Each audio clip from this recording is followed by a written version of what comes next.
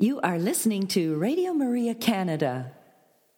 We now present Your Life is Worth Living, hosted by Al Smith.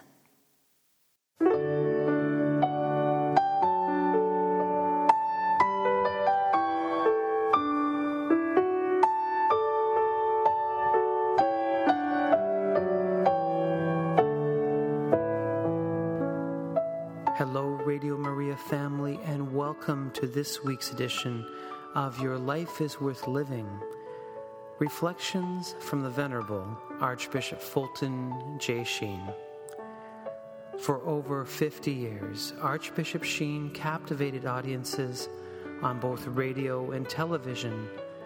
Millions tuned in each week to hear his messages of hope and encouragement. On this week's broadcast, we will share a few of those reflections with you. And so we'd encourage you to sit back and relax and enjoy one of the greatest communicators of our time, the Venerable Archbishop Fulton J. Sheen.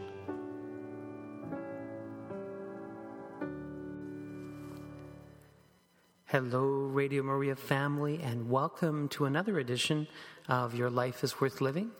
I'm your host, Al Smith, and I want to thank you for joining me for another hour of reflection of where we're going to learn our faith together and be inspired by, again, this great and wise and holy man.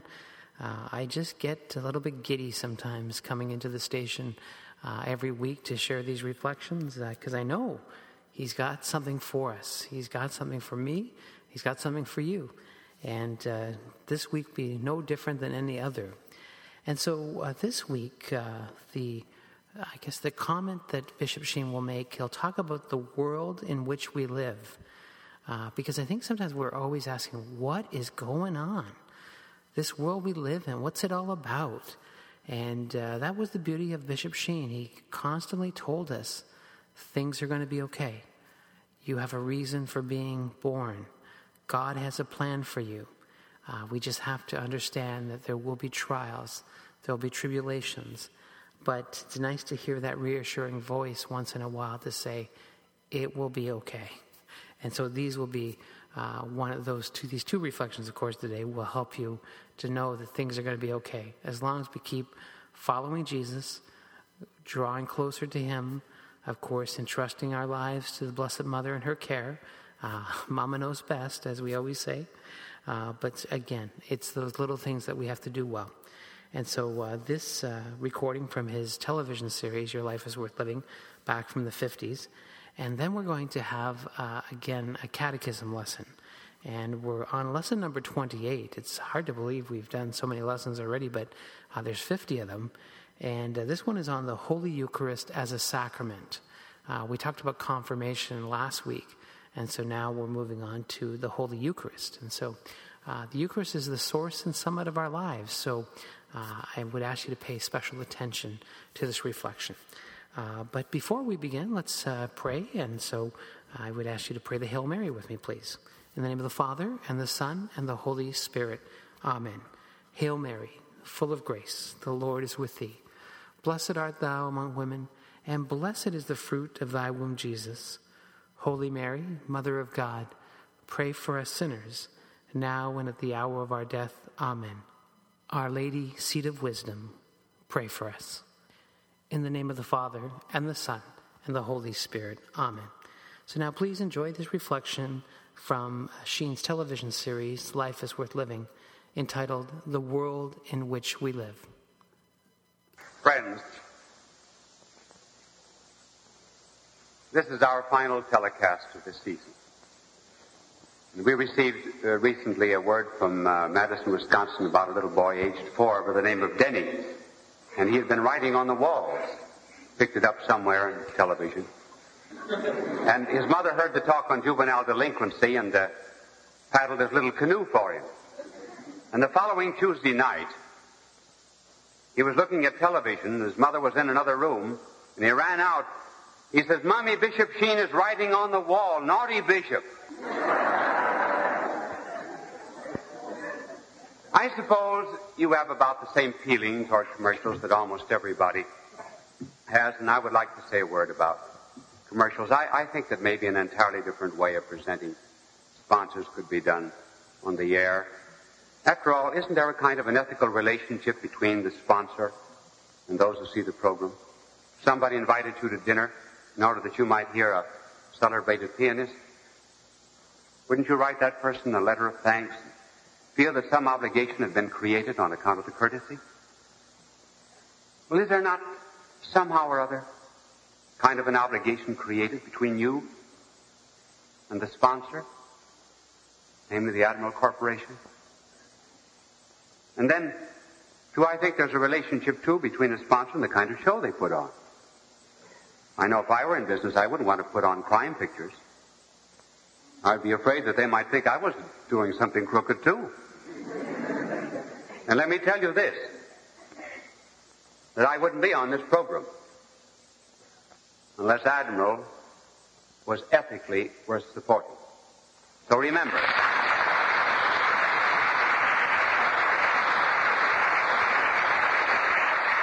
Admiral has brought you this show. I thank him. I thank Dumont for transmitting it, and everyone who's helped in the good Lord keeping us in health and ideas.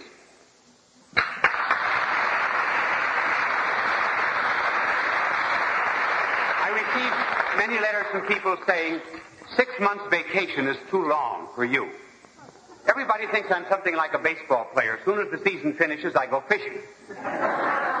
So I'm going to tell you tonight what I do on my vacation. Listen closely. I will get back to you a little later on. First of all, I want to tell you something about the world, because that has something to do with my vacation. There's only one sun to light a world. And that sun has satellites revolving round about it. But it happens that in this political world, there are two suns. The United States and Russia.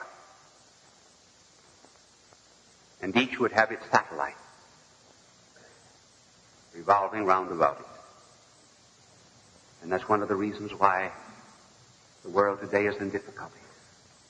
It is not one. There are two suns that would light it. There's a difference between the two. And here's the difference between the Soviet Republic, the communists, and the United States. The Soviet Republic, the communists, are on the offensive. That is to say, they are out actually to conquer the world. We are on the defensive. We are not warlike people. We do not want to conquer the world. We want to live in peace. The second difference is this. The communists have decided to conquer the world by going east, and particularly to Asia. We have decided to be on the defensive principally by going to Europe, and hence the Marshall Plan and the NATO. But the communists are going eastward. Lenin once said, the shortest route to Paris passes through Peiping, China.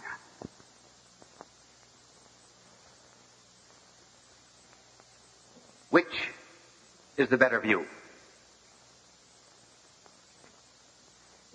The communists are wiser in going east. The future of the world belongs to the east. That's why they are wiser. But there's a weakness, and a grave weakness, in communism. And that weakness is that when they go eastward, to India, to China, to Korea, to Vietnam, to Japan, and everywhere else in the world, they say, we want to help the poor. We are the lovers of the masses. In theory, they do love the poor. But their weakness is that in practice they do not. And here are some reasons why they do not love the poor, why their position is weak in Africa and in Asia. They have no love for the individual poor. Karl Marx once said that we have no respect for the individual as such. An individual person has value only on condition that he is a member of the Revolutionary Party in that. He said it is the Christian doctrine that gives the person a value,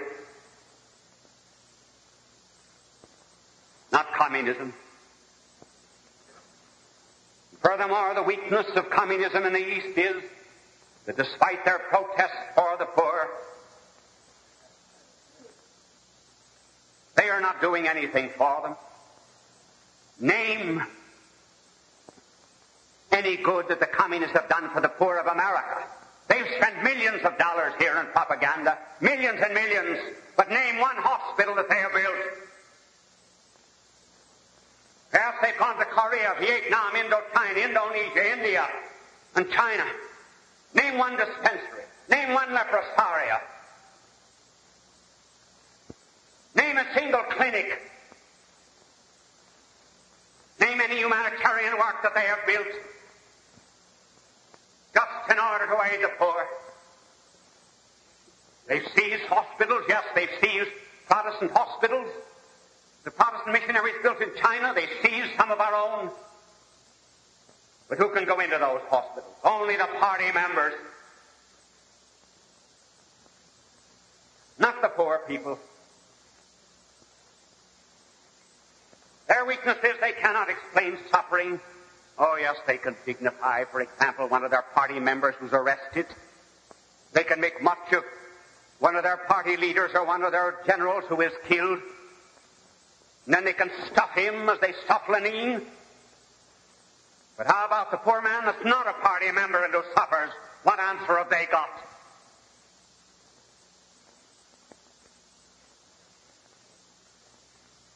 They profess a love of the poor, the love of the masses. They've taken up something that the French Revolution gave the world. They love humanity. But there's no such thing as humanity. There's no such thing as the masses. There's only Peter and Paul and John and Mary and Anne, only poor individual persons with their own sufferings of heart and body and soul. Communism is not interested in them, but they're telling the East they are interested. No, the East is poor indeed. And we must be interested in them. And let me tell you something of how poor the East is. I have here a map of the world. I want to contrast some other parts of the world with us. Now take, for example, the United States. The per capita income, that is to say, the income of every man, woman, and child in the United States is $1,750 a year. The per capita income of China, before the communists went in, was $26 a year, and it's now less. The highest per capita income in all of Asia is Japan, and that is only $172. The per capita income of Kenya Colony in Africa is only $42. Then, in addition to that, they do not have the medical services that we have. Look at here, for example. In the United States, there is one doctor for every 750 persons. One doctor for every 750. In New Guinea, there's one doctor for every 34,000 people. In Pakistan, there's one doctor for every 40,000 people. And in Indonesia, there's one doctor for every 60,000 people. And not only that, here are some other startling figures and facts. Do you know that 1/3 of the people of the world earn less than $1 a week. Think of that. 1/3 of the whole world earns less than what an American would spend on 4 packages of cigarettes. And then in addition to that, here, for example, 2/3 of the people of the world are earning less than $4 a week. Do you know that 2/3 of the people of the world go to bed hungry every night? Think of that.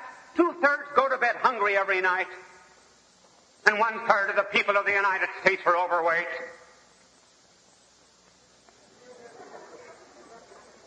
Why, 2/3 of the people of the world do not know what it is to have a square meal. I tell you, these are serious facts.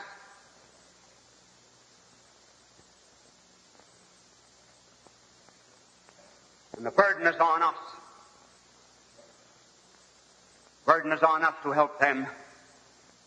Now I'll tell you what I'm trying to do on vacation. Television is my vacation, inasmuch as I take 2 or 3 hours off a day to get ready for you. But this is my work all the time.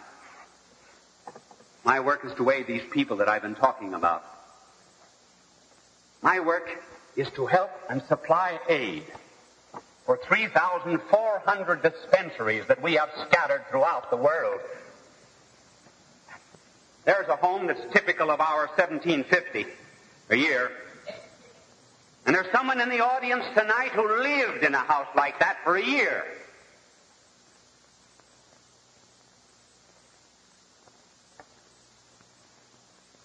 We have 1,200 hospitals. This is one of our hospitals in India. We've got 225 leprosaria where we were caring for 100,000 lepers. There's one of our leper colonies. There are millions of them that are in the world. In addition to that, 280 homes for the aged. 2,000 orphanages. You know that last year we cared for, think of it, 65 million aged, sick children and victims of leprosy. And how do we care for them? We cared for them with 100,000 workers, and not one of whom receives a cent of salary. Not a one. That's my vacation. That's my work.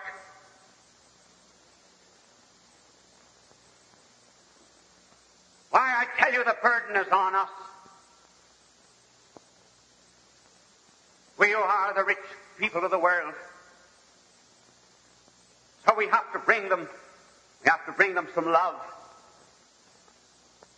Which I know we have to aid them. Our government is aiding them, yes.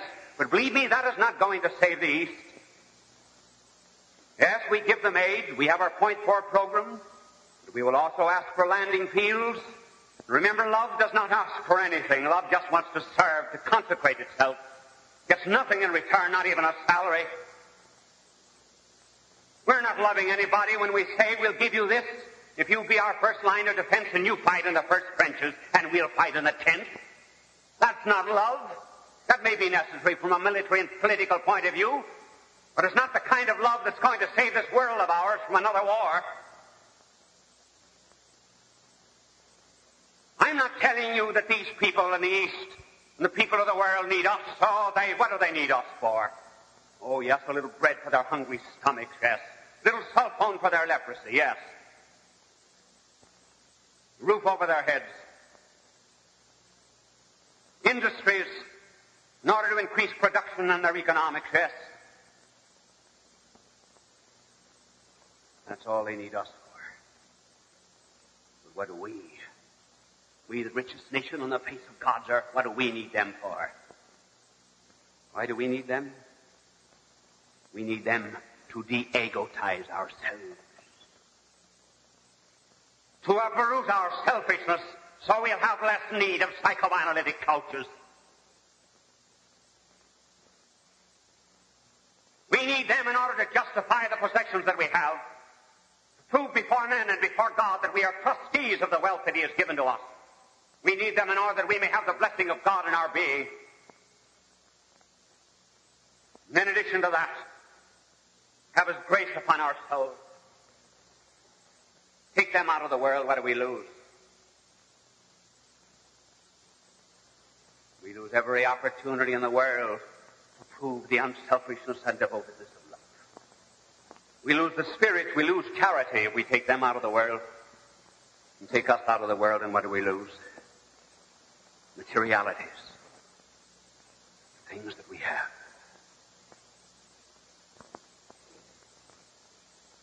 We do not have much love, any of us. Very little, in fact. Our love is like a river. And the wider the river gets, the more shallow is the water. The love of God is not like that. But our love is. That is one of the reasons we cannot love everybody deeply and intensely. Therefore, since our love is limited, we should spend more time loving those that are beneath us. Those that we say are beneath us. Because those that are above us will have others to love them. Who is it that does not love a rose? But who loves the leaves? And yet the leaves of the sweet briar are fragrant after the rain. And these common people, these millions of people throughout the world, 1/3 that are earning only $1 a week on my vacation, these people, they're fragrant like the leaves of sweet briar. Oh, I tell you, our responsibility is great, and that is one of the reasons why I have turned beggar. I'm a beggar. That's what I am. That's the way I spend my vacation. Really. You can meet me anywhere begging. You'd be surprised.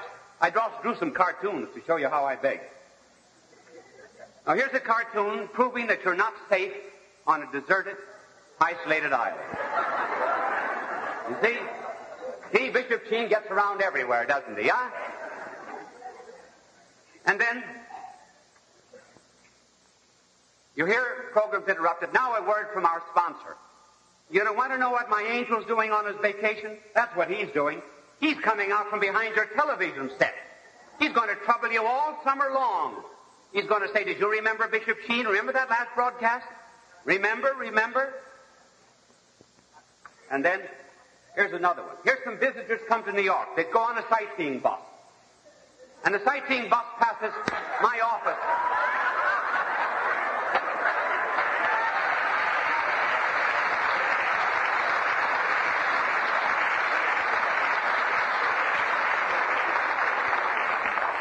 And the bus driver said, and this is Bishop Sheen's office at 366 Fifth Avenue. And look where I am. I've already got my hand out.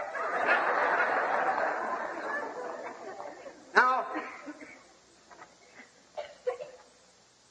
that's my vacation. And why am I on television? I'm on television to be a beggar of your prayers, and a beggar of your concrete love, anything that you want to do to help the poor of the world. 65 million, regardless of race and color and creed, and we're helping.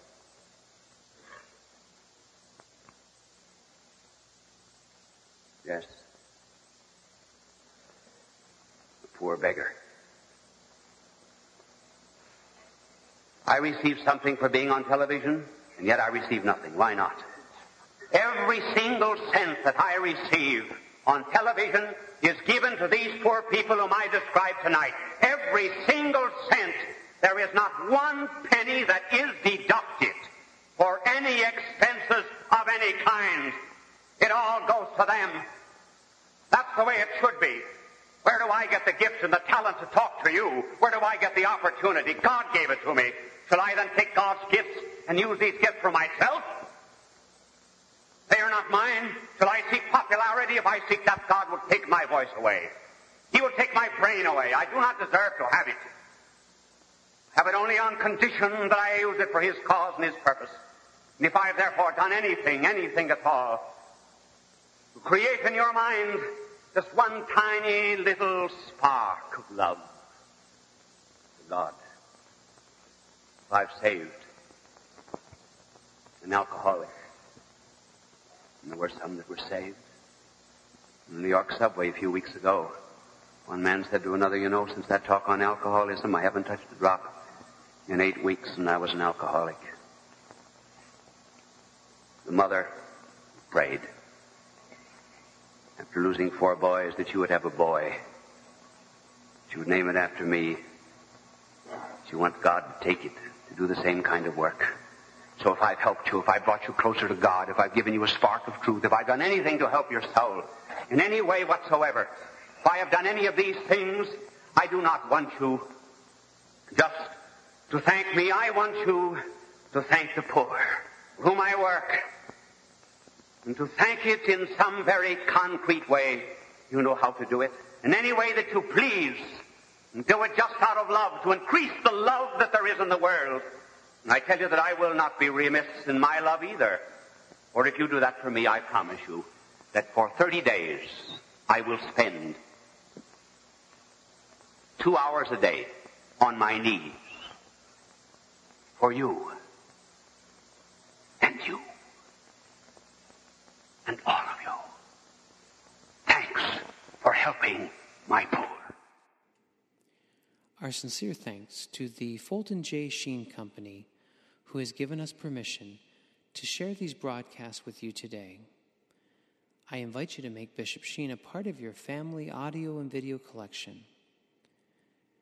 You can call them toll-free at 1-866-357-4336 or visit the official website for purchasing Catholic family videos and DVDs of Archbishop Fulton J. Sheen's recordings from the Catholic television series Life is Worth Living. The web address is www.bishopsheen.com. You will find rare collections of Catholic family video recordings addressing a variety of topics such as morality, Mary the Mother of God, angels, Catholic holy days, and other faith-based subjects. So call toll-free today, 1-866-357-4336.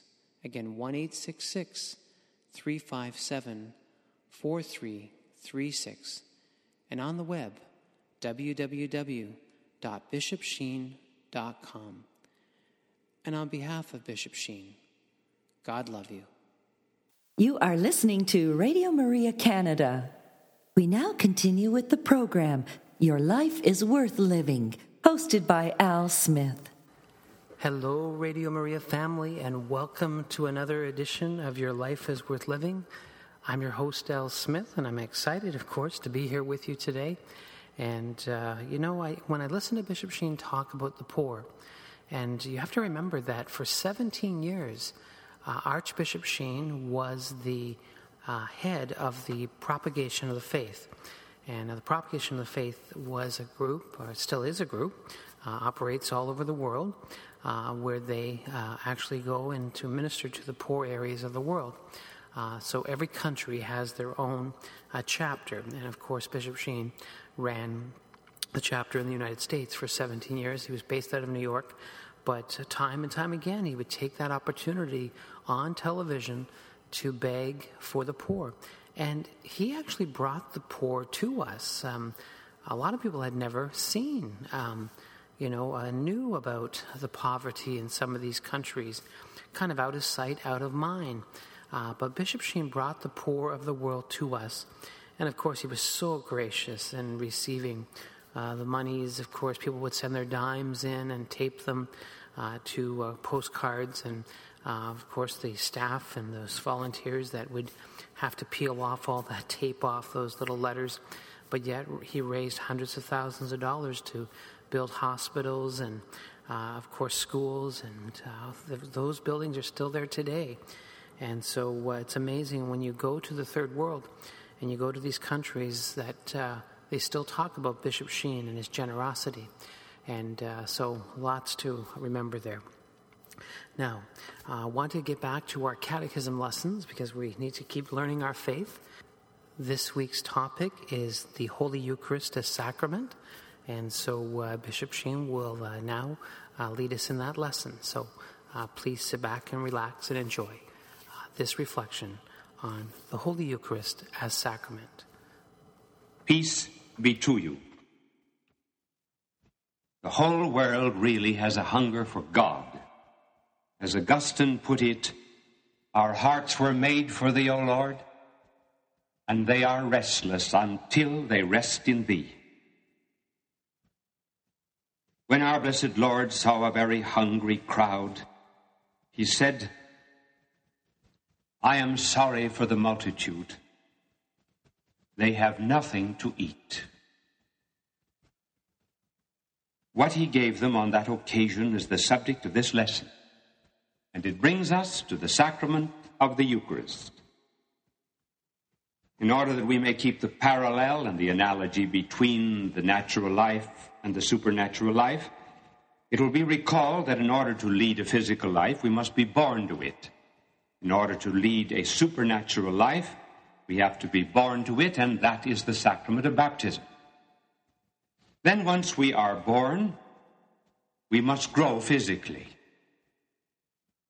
Spiritually, too, we must achieve maturity and accept responsibilities. That is the sacrament of confirmation. Now we come to the new element in life. If life is ever to live, it must nourish itself. If divine life is to live, it too needs its nourishment. That is the Eucharist. The Eucharist is the greatest of all the sacraments because it contains in a substantial way the person of Christ, who is the author of life.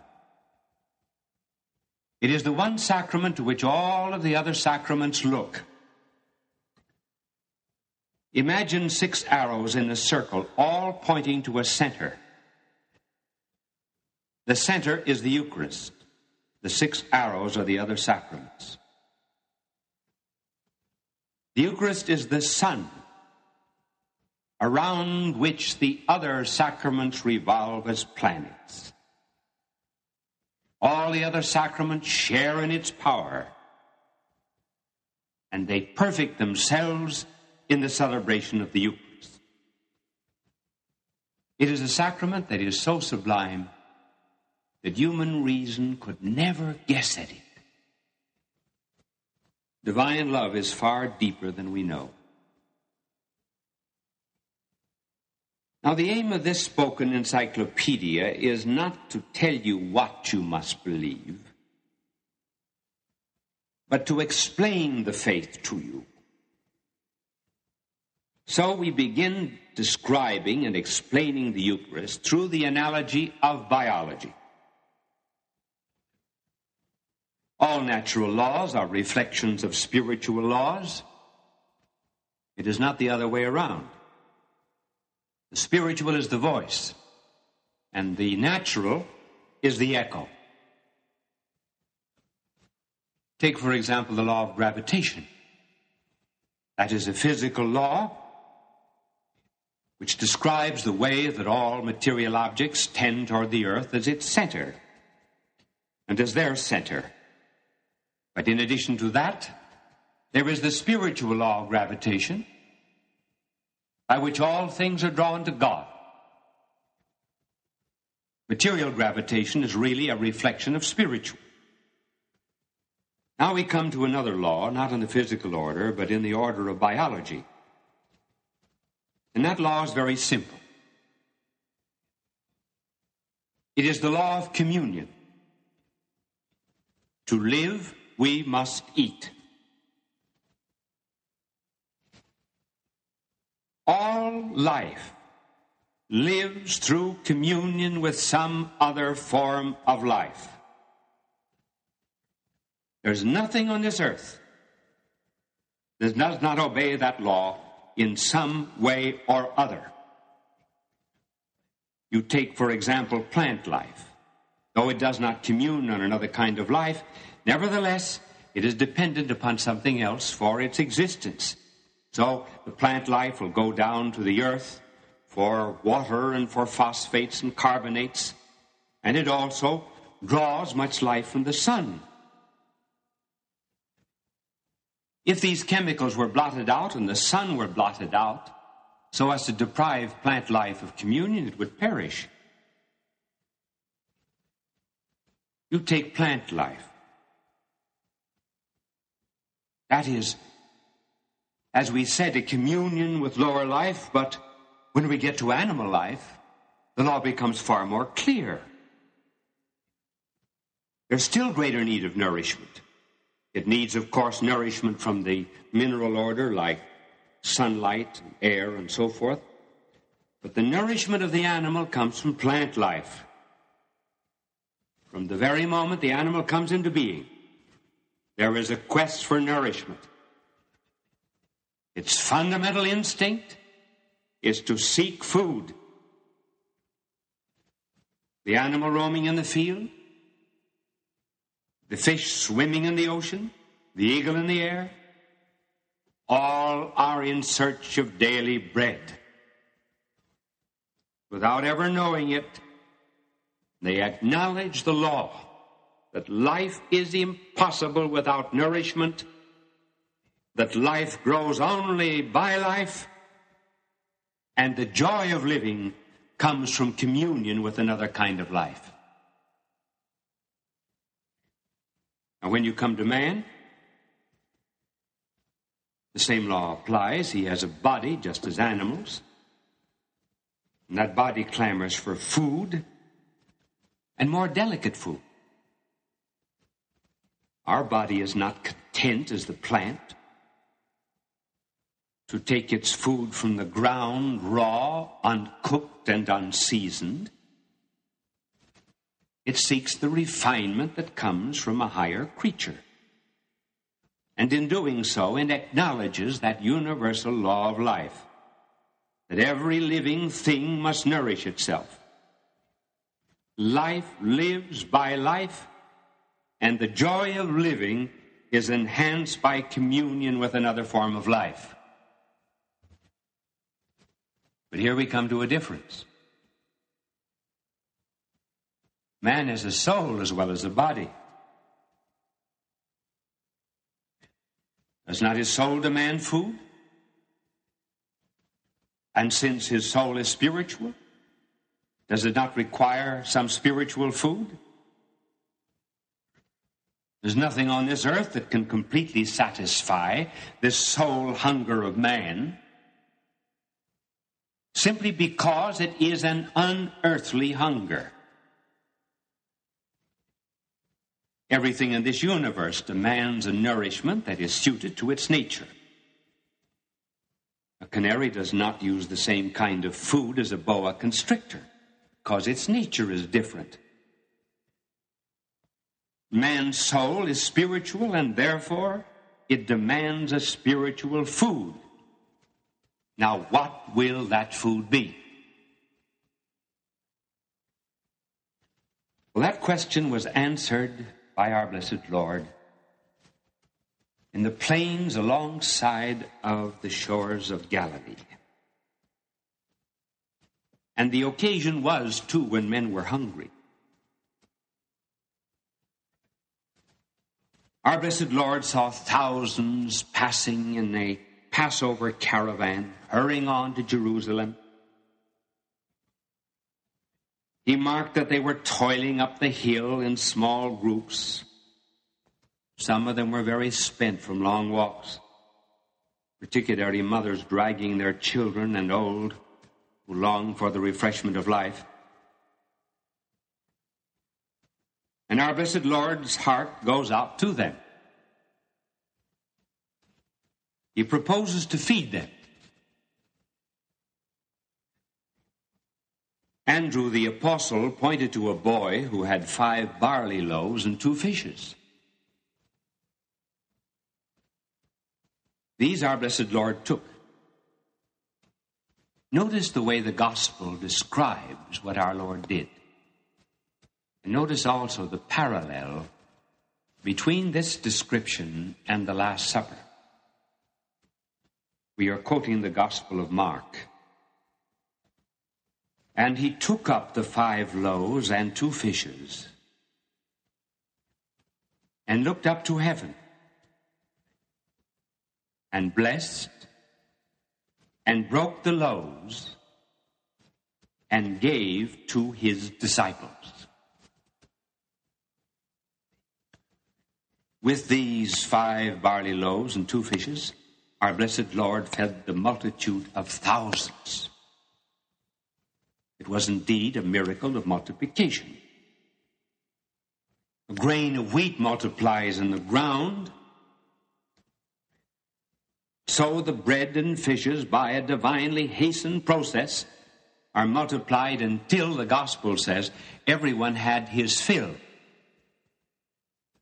You suppose that if our blessed Lord gave out money instead of bread, that the gospel would have said that everyone had his fill? Well, the effect of this miracle was stupendous, because they saw the bread and the fishes increasing. And the people saw the possibility of making our Lord a king that would bring prosperity and plenty. So they sought to make him king. That's what people want. Even from God that walks this earth. Economic prosperity. It was almost like the temptation of Satan on the mountain. Remember, Satan asked our blessed Lord to turn the stones into bread, to make himself an economic provider. And so the people now wanted our Lord to be a king, an economic, political king that would fill their gullets and their stomachs. And if he did that, he would have power according to them. And our Lord, knowing that they wished to make him king, fled into the mountains alone. They could not make him king. He was born a king. It could very well have been that this flight from political kingship disillusioned Judas. Do you know that the first record that we have of the fall of Judas takes place when our blessed Lord here announces and promises the Eucharist? And the fall of Judas comes when our blessed Lord gives the Eucharist at the Last Supper.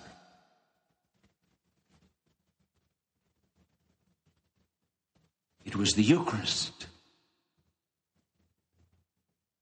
that disillusioned Judas. Then Judas knew that our Lord was not going to be an economic king.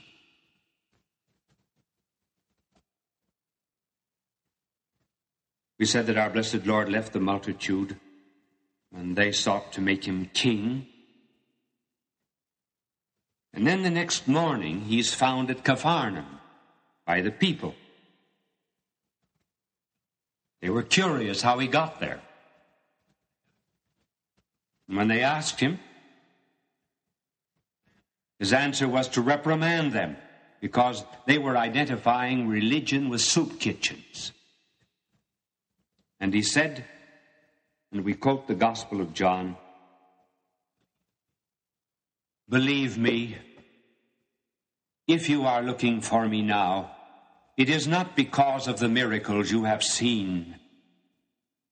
It is because you were fed with loaves and had your fill." By these words, our Lord indicated that they had not taken the miracle as a sign of his divinity. They were looking for him instead of to him.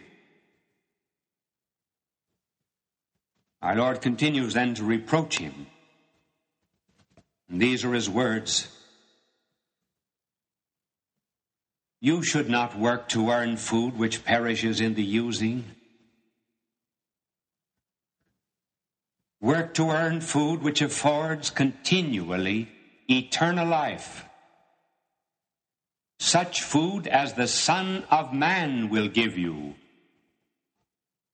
God the Father has authorized him. Our Lord is here setting in contrast two kinds of bread. The bread that perishes, the bread that endures to life everlasting. And he cautioned them against following him as a donkey following a master who holds a carrot. To lift their carnal minds to eternal food, he suggested that they seek the food that the Heavenly Father had sealed or authorized. This refers to Oriental bread, which was often sealed with the official mark of the name of the baker. In fact, the Talmudic word for baker is related to seal. Just as hosts used in the Mass have a seal upon them, such as a lamb or a cross, so our Lord was implying that the bread that he would give them was sealed or affirmed by his Father, namely himself. They were not satisfied. And so they protested that maybe this miracle was not as great as it seemed. They wanted some further proof that the Father had authorized him. He gave them bread, yes, but that was not stupendous. They argued, had not Moses given them bread from heaven in the desert? Their argument now was, what proof is there that you are greater than Moses? They minimized his miracle, you see, by comparing him to Moses and by comparing the bread to the manna that was given in the desert. Our Lord had indeed fed the multitude only once, and Moses had fed the multitude for 40 years in the desert. So they made light of the gift. Our Lord took up the challenge. He said that the manna that they had received from Moses was not heavenly bread, nor had it come from heaven. Furthermore, it nourished only one nation for a brief space of time. And it was not Moses who gave the manna, it was his Father. And finally, the bread which he would give would nourish unto everlasting life. Then he told them that the true bread comes down from heaven. And they said, give us this bread. And he answered, it is I who am the bread of life.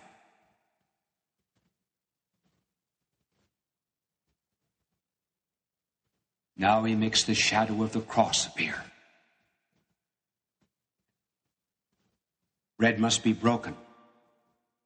He who came from God must die on the cross as a result of the sins of the world. These are his words. And now what is this bread which I am to give? It is my flesh, given for the life of the world. Then the Jews fell to disputing one with another. How can this man give us his flesh to eat? Whereupon Jesus said to them, believe me when I tell you this. You can have no life in yourselves unless you eat the flesh of the Son of Man and drink his blood. Notice that he's picturing himself as one who gives himself, that is to say, gives himself in death. And the flesh and blood that he will give them It's not just that flesh and blood that they see. It will be the flesh and blood that will be glorified, sent into heaven at the right hand of the Father. And he said that he would give it for the world. Now they begin to understand that these lambs that they saw were going up to Jerusalem to lose their blood were only a symbol of the Paschal Lamb, the Lamb of God. Then he said to them that they were to live by him as he lived by the Father. His words were, "As I live because of the Father, the living Father who has sent me, so he who eats will live in his turn because of me." Our blessed Lord is here saying that the life that passes from Father to Son is now the life that will pass when he passes into his glory from himself to us. Was there anything strange about it? They knew that it was strange. They all knew what he meant, that he was the bread of life, and that we would have to nourish ourselves on his life. They understood that is the reason Judas broke. Some of the disciples left and walked with him no more, saying, "This saying is hard, and who can bear it?" Then it was that our blessed Lord turned to Peter, the rock, and said, "Will you also go away?" And Peter the rock answered, "Lord, to whom shall we go? Thou alone hast the words of eternal life." He meant what he said. They knew it. Our Lord would never have permitted his disciples to have left if they had misunderstood him. And now what he promised that day, he fulfilled the night of the Last Supper. We will have occasion to talk of that at great length, but it suffices for the moment to recall that this particular night he gathered all of his apostles round about him. The next day he will die. He institutes a memorial of his death and of his resurrection and ascension. He who said that he was the bread of life, now, in the words of the gospel, took bread and blessed and broke it and gave it to them, saying, "This is my body given for you." Notice he said over the bread, "This is my body." He did not say, "This represents my body, this symbolizes my body, this is a token of my body," but "This is my body." And notice that he also said, "Given for you." Given on the cross. And then taking wine into his hands, the chalice, he said, "Drink, all of you, of this. For this is my blood of the New Testament, shed for many to the remission of sins."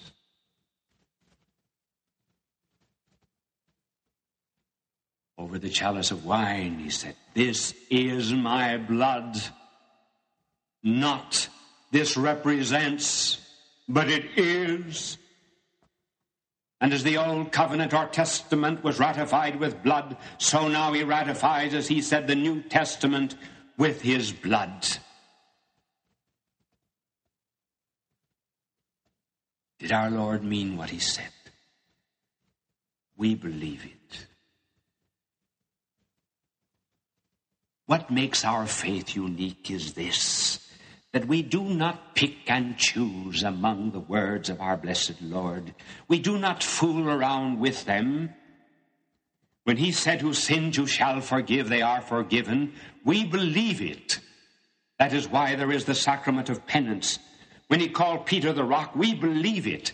And now when he said, this is my body, this is my blood, we believe it. And so the law of communion continues through the universe. If the plants could speak, they would say to the animals, unless you eat me, you shall not have life in you.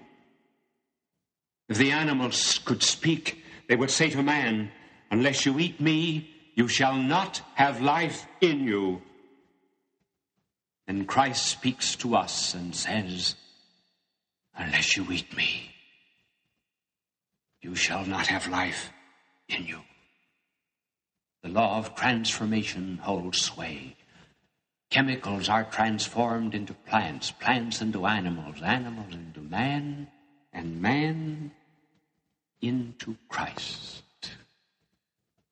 Christ, the divine pelican.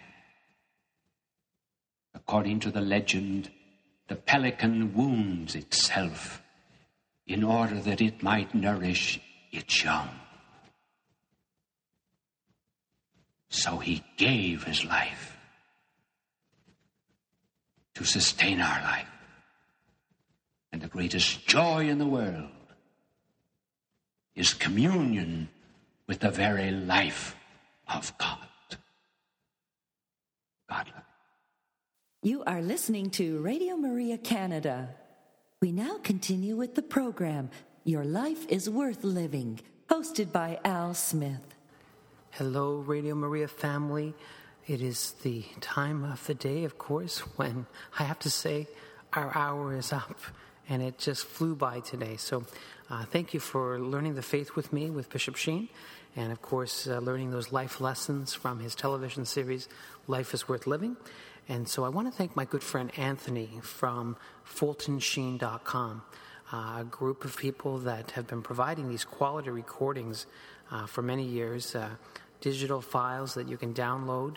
And so visit that website, www.FultonSheen.com, and there you can download the many files to your iPhone, to your cell phone, to your computer. It's amazing. I downloaded it about 7-8 years ago and still enjoying them every day. So again, these quality recordings are courtesy of Anthony from FultonSheen.com.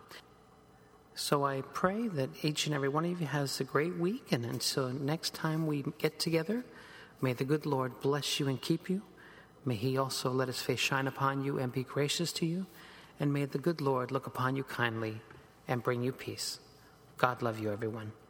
You have been listening to Your Life is Worth Living, hosted by Al Smith, here on Radio Maria Canada.